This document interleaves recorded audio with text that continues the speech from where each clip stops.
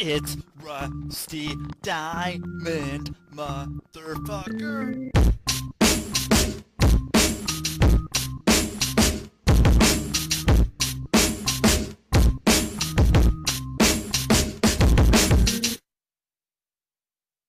Yo, man. Boom, it's Rusty. What's up, everybody? Welcome to the podcast, the Public Access Podcast, here on the Quantum Global Broadcasting Network, QGBN. And you can check out other great shows on the network, such as When the Gloves Come Off, the Thinking Man's Pro Wrestling Podcast, This Is It with Lizzie, and Saved by the Ben. And the show is brought to you by Fred Ben Savage as Fuck, Stoner Reads Productions, Hardcore Entertainment, Hypnosis is Great, and SockMup.org. And it's Friday. It's my second of third show. And I got one more tonight at 7 o'clock Eastern. So you guys, thank you for being here. And if you want, you can do not what they say on here, but you know how it goes. Let's see.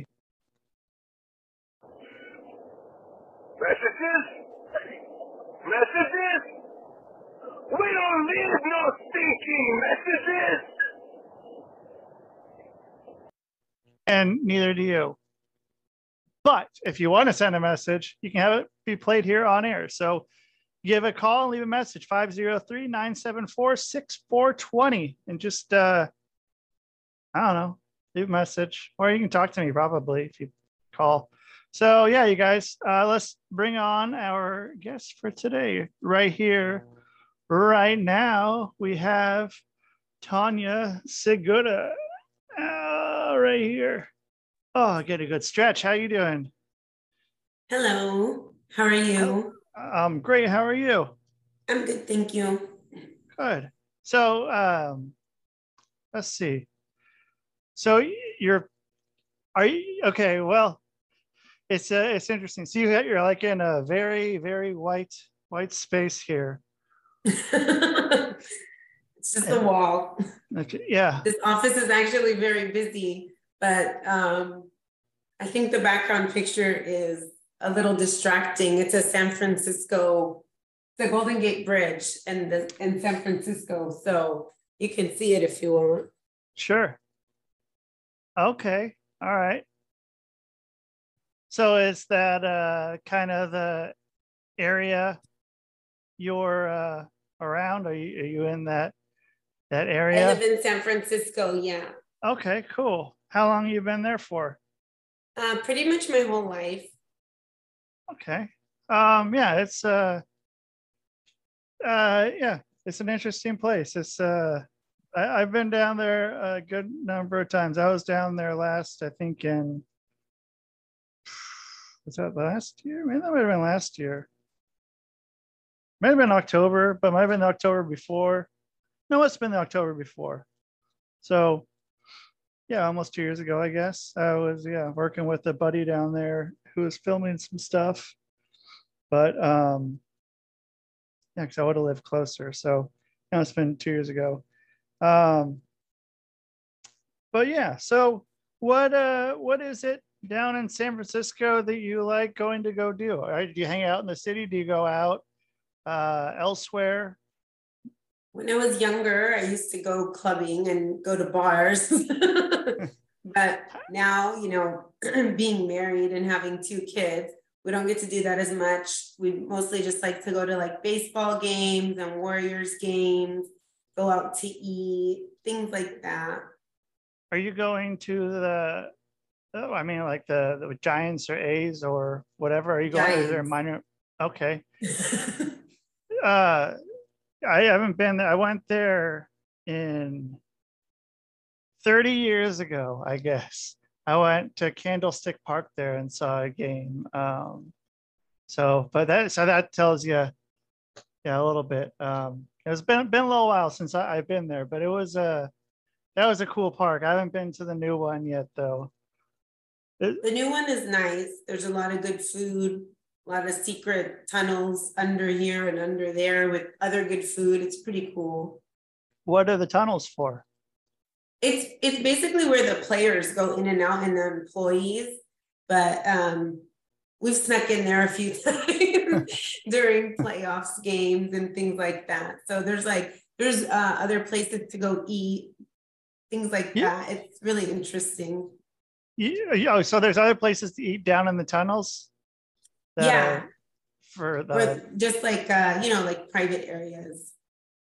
Okay, that's a good deal. So I don't want to have reveal your secrets of how you got down in there. I don't want it being overrun by other people that are trying to get that. But so then so I mean, what was the club and bar scene like when you were going there? What was that like? Well, that was in like the early 2000s. So the Bay Area was big on the hyphy movement. If you know anything about rap music. Mac Dre? Yeah, it was all about Mac Dre and E40 and Too Short. They're still making amazing music. So that's kind of what we were doing. Listening to that music and dancing and having a good time. Yeah, I was up in Portland, and a lot of that was definitely making its way up there pretty soon. It was, I mean, yeah, everywhere you go, you hear it. So, but yeah, it was a good deal. And then, so that would have been because I think Mac Dre got shot in 2004 in Kansas City, something like that. I want to say, something which is like that. Wild. But yeah, I mean, it's cool that, I mean, that's, I don't know, you can still probably go somewhere and still hear it, or you can still hear, Too Short, E40. We definitely still hear it in the Bay Area. Yeah, for sure. At games, everywhere, and bars, especially if they do like any throwback parties. That's the throwback music now. So oh god, it's fun. Yeah, it's painful, but it's fun. Oh Jesus, yeah, the mom and dad music now. Right. Oh, that's a hard one. So let's see. Yeah, that was geez. So then you're going to these games. Are there any I mean, so it's interesting now because I don't think back when we were younger, and I don't know when this came about, but the batters, when they go up to the plate, now all have their own music and stuff.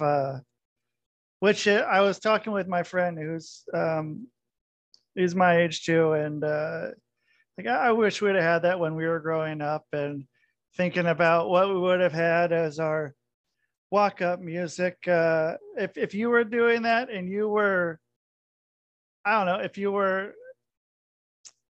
I guess right now, if you were going up there and you were going to be in the game, they're putting in Tanya to pinch hit. What music would you have for your walk-up music there? It would either be like a Lizzo song or Sia, Unstoppable. That's my go-to music. Is that what's going on when you're driving in the car? That's what's happening when I'm going to work. Put it on repeat. Put those two on shuffle, right, and get in the mode. Yeah. So you're driving around there in the Bay Area. You're not doing the BART, none of that stuff. No. It's understandable. It's yeah. Is the I mean, if you've lived there your whole life, you probably learn how to navigate the traffic pretty well through there, and know some other streets to go on. Right, and I work on off hours, so I'm lucky that I don't get stuck in traffic, or I'm going opposite traffic if I work a different shift. So that makes a difference. Traffic is brutal here. Yeah. It almost is like turning into LA traffic. It's almost there. I mean, I think every city on the West Coast is turning into that now. All up to all the way up to Vancouver. It's just can't go anywhere. And I mean, but I don't know. It's you just need to get around it and how you can. And I think it's changed too since the Google Maps and stuff of that nature, where it's taking a lot of people onto side streets that used to be, kind of for the locals, where the locals can get through. And it's just not really a thing anymore. It's not really that locals shortcut to get through town. Right. But so when you're, let's see, when you're I don't want to ask too much about the work. So You can ask me stuff about work. It's fine. okay. So do you want to explain what you do and what you're trying to get across to people? Well, I've been a registered nurse for 15 years, and I've worked in a critical care setting pretty much the entire time, either ICU or a step down unit. And the common theme now of medicine is to be medicated, right? People like there's a pill for everything. And a pill for the side effect. Right. And that's where I feel like that's the problem. I think people are not well informed or educated on side effects of medications before they start them. And I think that people really need to have the opportunity to heal themselves before they jump into medication if they're not in like a detrimental like zone of being like with high blood pressure or pre-diabetic or diabetic. There's a lot of ways to heal your body. So I do work in the hospital as a house supervisor, and I also work on my own business doing wellness coaching, and I help people avoid medication. I teach people natural ways to reduce their blood pressure, reduce their hemoglobin A1C, which is your lab value that tells you about if you're pre-diabetic or diabetic and the severity of it, and to help people just reduce their weight. Just being overweight doesn't necessarily mean you're diabetic or hypertensive, but unfortunately, the statistics show when you're not at a healthy weight, as you get older and older and older, it catches up at some point. And so it's just, and then just on like a side note, it's always better to be in a healthy weight and in just good shape, because you just never know what life is going to throw at you. A few weeks ago, I rolled my ankle playing with my kid, and I was on crutches for only a few days, but we've had patients that they're so big, they had a knee replacement or, broke their ankle. We can't even do physical therapy with them because their body weight, they can't handle it on their arms. Like they can't push themselves up. They can't like do this or scoot themselves up in bed or hop on one leg to a commode. Or so I just always like tell people just be as healthy as you can, because you just never know what life is going to throw at you. So what happens in that case where they're not able to do physical therapy or? It's really a downhill slope when that happens. You either got to get really motivated and start getting up. I mean, we have devices that we can move people with, which is totally fine, but that's not going to help you strengthen your leg. It's not going to help you get mobile. I mean, I would be miserable if I was bedbound for 6 months because I broke my leg or an ankle or a knee, knock on wood. I would be like miserable. So it sucks. Right. So if I can get up and get on crutches, that's what I want to do. And if you can't, you're going to get really deconditioned. You have a super high risk for pneumonia because you're not breathing throughout your lungs. You're just kind of breathing to here. So things start building up. People get depressed. People get bed sores. I mean, the list goes on and on. I can I can go as long as you want about that.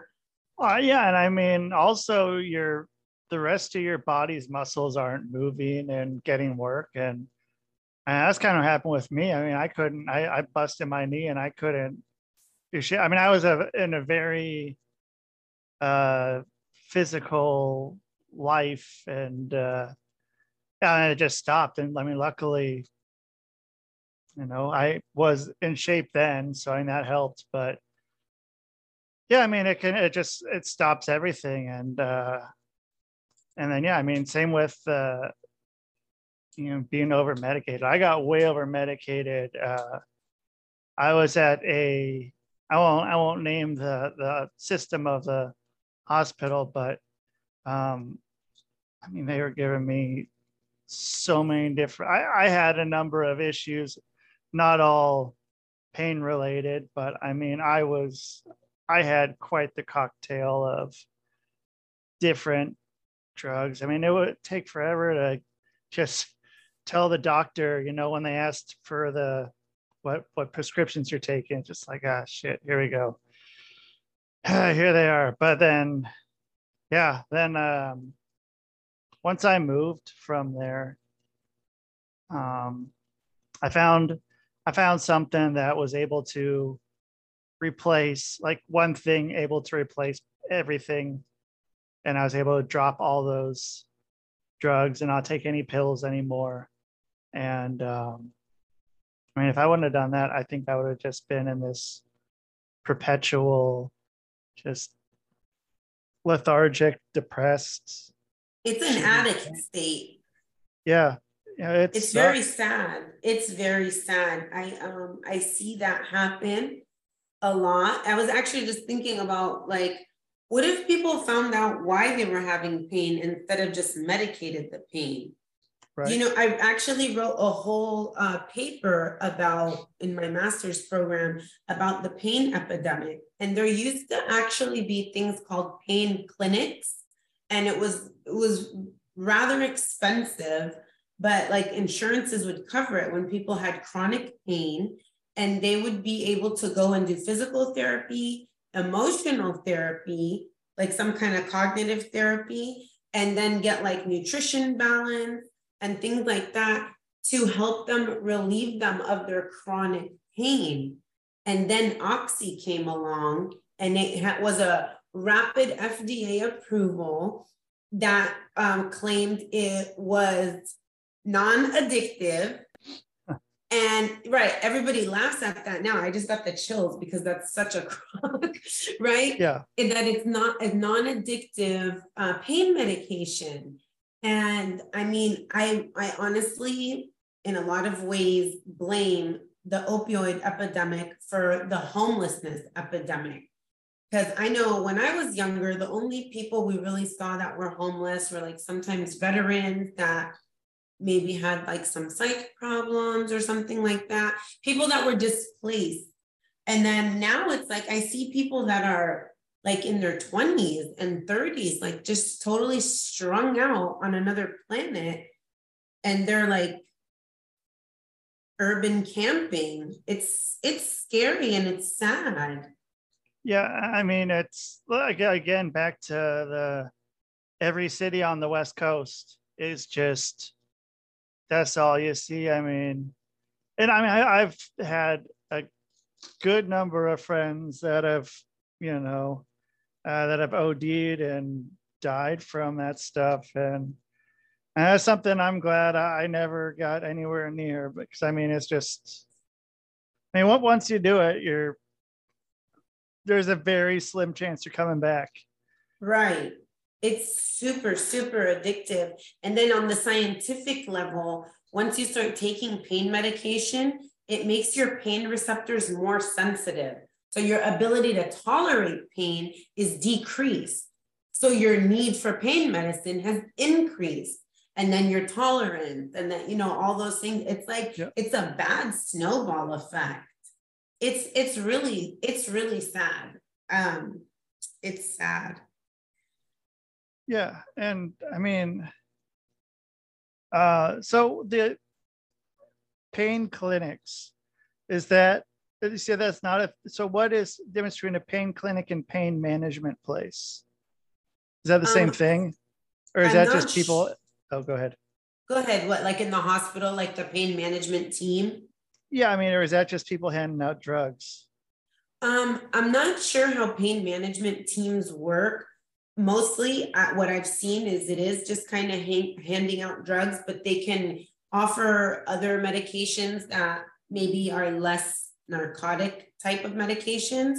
So, like, let's just say I mean, I pride myself on my ability to remedy pain with medication for patients in the hospital. Like, you don't have to take a 10 milligram oxy. Let me give you 1,000 milligrams of Tylenol and stay on top of it, and maybe combine that with Motrin if it's okay for this person's body to handle those things, and see if we can avoid the opioids. So that's an example of pain management through medication. Like if you just had surgery, you know what I mean? Like, you do need pain management.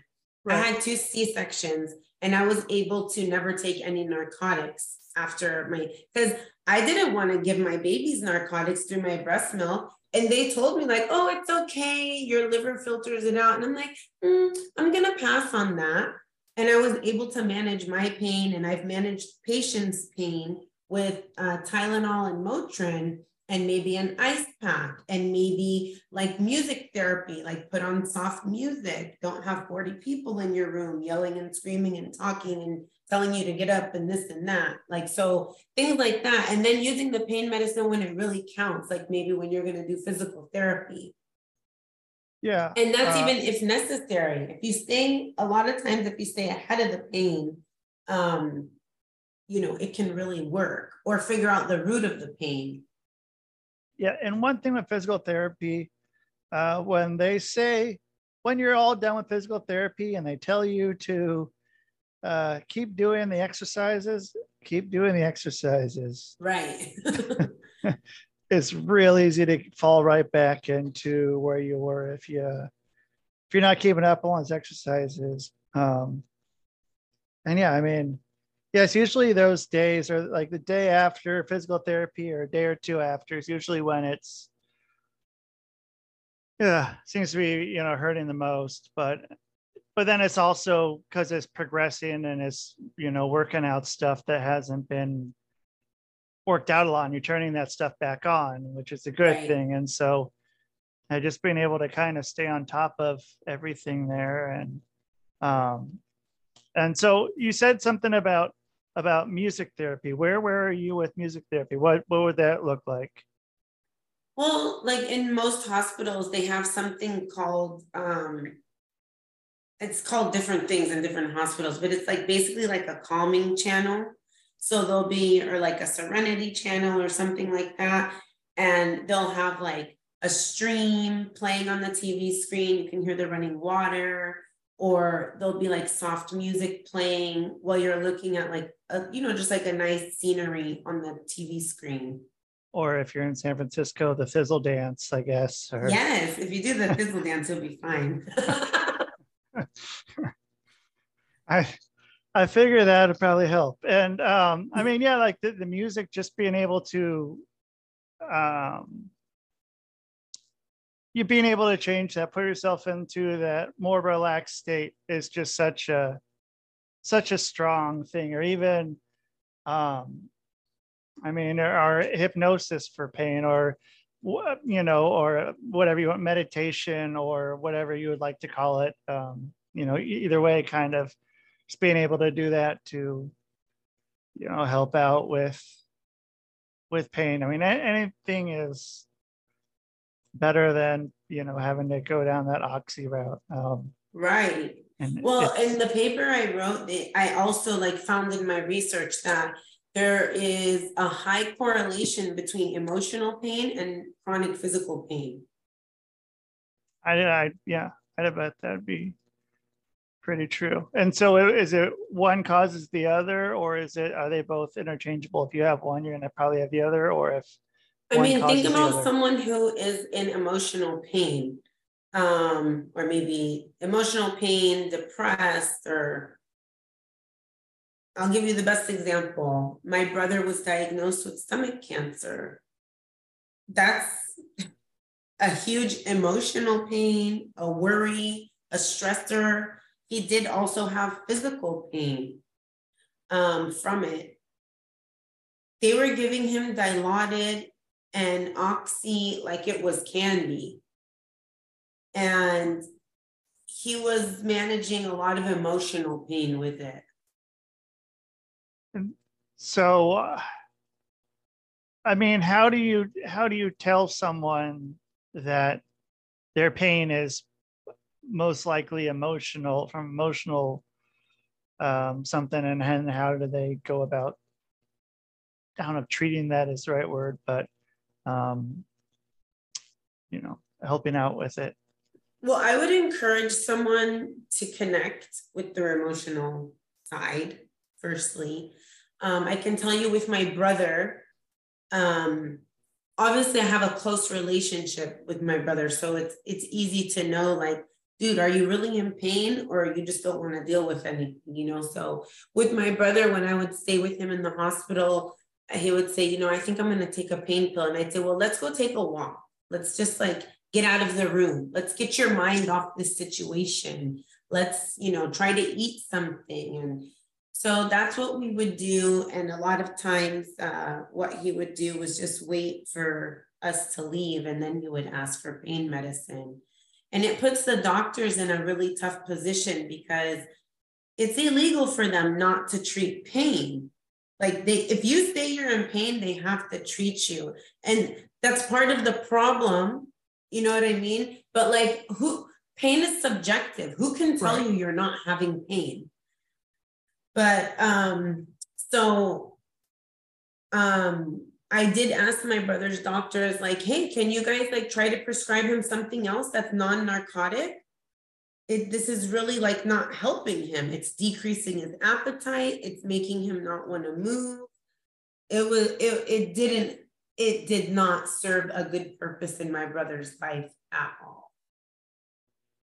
So, yeah, I mean, there's not really much you can do at that point. I mean, it's hard because you never really know. I mean, yeah, once, I don't know. I don't know what it's like to be in that spot. And I mean, I can't imagine how addictive it is, physically, mentally, emotionally, and just the what if I don't have it, or that whole what happens if I run out, what happens if I can't get it, what's going to happen, who am I without being on the oxy. I don't know. It's a slippery slope, and there's, like I said, there's not really many success stories from it, and I don't know why that isn't something that's addressed, other than it's a great moneymaker. Right. And that's probably why it hasn't had the need to be addressed as much. But I mean, if something's not working, want to try to find another way to do it, something that's better. But I mean, it's just, then you're not a patient, then you're not a customer. Right. Well, they say cures don't make money. Right. And I mean, there's been a lot of cures for a lot of things, and they get shut down pretty quickly, or the people end up killing themselves by shooting themselves in the back of the head 4 times or something. One of those things. That's not funny, but that is funny. Well, I mean, but yeah, I know what you're talking about. Kind of true. There's been a good number of people who have, had those kinds of things. Those, being able to disrupt the pharmaceutical industry is a they're the big mob. yeah, right. Yeah, you don't want to be that person who does it, but you do want to be that person. But I mean, if you're that person, then you have a big target on your back the rest of your life. Right. And it's really unfortunate, but it's kind of the reality with it. And I mean, it's just so easy just to shove those under the table. And I mean, there's so many other different methods. I was talking to this guy I forgot what his name is, but he has this thing. It's called the scalar light. And it's so there was this thing for a very short while, but it ended up, I think this was one of those guys who, shot himself in the back of the head a few times, whatever kind of thing. But it was like a light box, and it was this light that was like a healing light that like, it looked like one of those photo booths sort of that you go in there and it would like treat a lot of stuff. A lot of cancers and stuff of that nature were getting cured by this. And then I think I want to say the guy got killed, and then they destroyed all the equipment, and I never hear about it anymore. And so this guy, I was talking to him maybe a few weeks ago on the show, and I was like, man, you got to watch out. You have something like that. I mean, like I said, you have a target on your back if you're doing something that's going to be disrupting the pharmaceutical or, also energy, mafia, energy mafia, pharmaceutical mafia. Like, it's a scary thing, but like how much different anything can help people, how many different alternatives are there to help someone rather than just keep shoving them pills and tell them to hang out at home and not do anything, just keep taking these pills, and there's never any improvement. It's just kind of becomes your baseline, Right. baseline. Well, or it gets worse. So right. Like with hypertension medications, if you have, let's say like you have pre-hypertension and you're like 130/80, and they're like, all right, we don't want it to get higher, so we're going to give you medication now. And you're like, okay, I trust the doctor, I'm going to take the medicine. And then you start taking the medicine and you take it for a month and you're just like, I don't think I really need this medicine. You stop taking it. Now you are probably going to have rebound hypertension. And now your blood pressure is probably going to be like 150/90s. Like you're worse than when you started. Yeah. And so it's like, if your blood pressure is 130/80, let's make a plan. Let's fix it so it's under 120 or under 130 and get you in a healthy state just with like very few adjustments. My husband was actually, his blood pressure was like 160s, 170s, over 90s. And if he was like really irritated or frustrated or something was happening at his warehouse or something, his blood pressure would be like 180/100. And I was like, dude, like, this is not safe. Like, you can't live in this zone that when you get upset, you're at stroke levels. Like, we need to do something. Yeah. And so he went to have a physical. They did a full cardiac workup. He got his hemoglobin A1C was like very slightly elevated. So I put him on my program and I helped him with natural supplements that he doesn't even take anymore. He just took them temporarily to drop his pressure a little bit. So natural supplements, a few diet changes, nothing crazy. It wasn't like never another piece of bread and you can never drink another beer. It wasn't like that. It was just like a few diet changes, natural supplements, and he started walking. He lost 25 pounds. His hemoglobin A1C is normal and his blood pressure is normal now. And that's without the assistance of pharmaceuticals. Yeah. Right. And his cardiologist told me, like, if your husband wasn't able to get to this point, like, I would have to prescribe him medication because, and I empathize with the physicians. A lot of times they do want to help people in other ways. Unfortunately, a lot of people say, okay, I'm going to stop this or I'm going to start this, and then they don't. And then they come back to the doctor and things are worse. And I mean, if they wanted, in some ways, they can blame the doctor and say, well, the doctor didn't give me medicine. And it's like, yeah, but you didn't go for a walk. You wouldn't stop eating everything you found. Like, you know what I mean? So, I empathize with the medical teams too. Yeah. And I think personal responsibility and, taking ownership for yourself is something that is a lot easier to be able to pass the buck.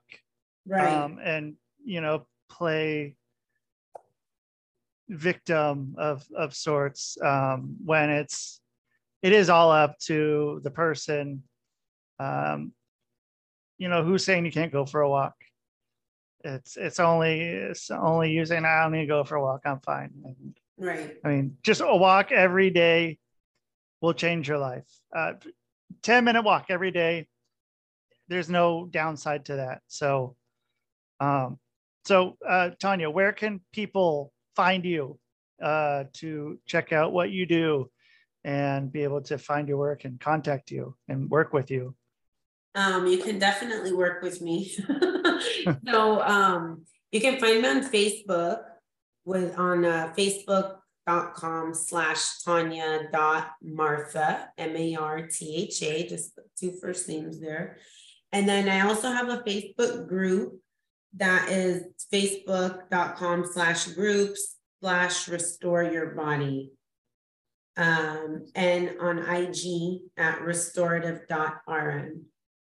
Okay, excellent. Yeah, and I'll put that all in the description. And it was great meeting you, getting to talk to you. And I thought I'd have another hyphy reference to go out on, but there we go. That's perfect. So I hope whoever is watching that can get to see that. So thank you so much for being on, and have a great rest of your day. Okay.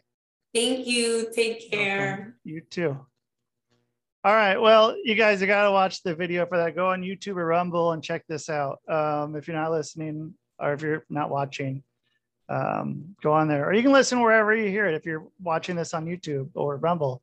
So thank you everyone here for listening here on the Quantum Global Broadcasting Network, QGBN, with other shows such as When the Gloves Come Off, Thinking Man's Pro Wrestling Podcast, This Is It with Lizzie, and Say by the Ben. And the show is brought to you by Stoner Eats Predictions, Fred Ben Savage as Fuck, Hardcore Entertainment, Hypnosis is Great, and Sock'emUp.org.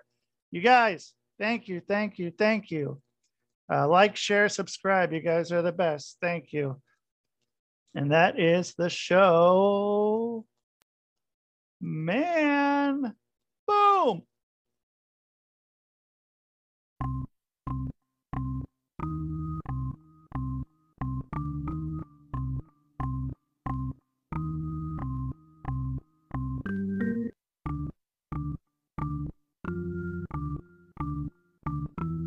It's Rusty Diamond, motherfucker.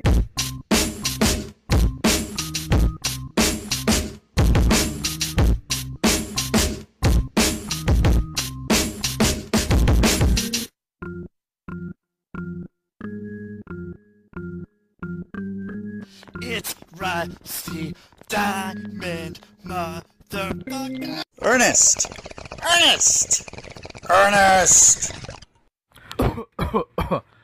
Yes, Pee-wee. You brought the snacks, right?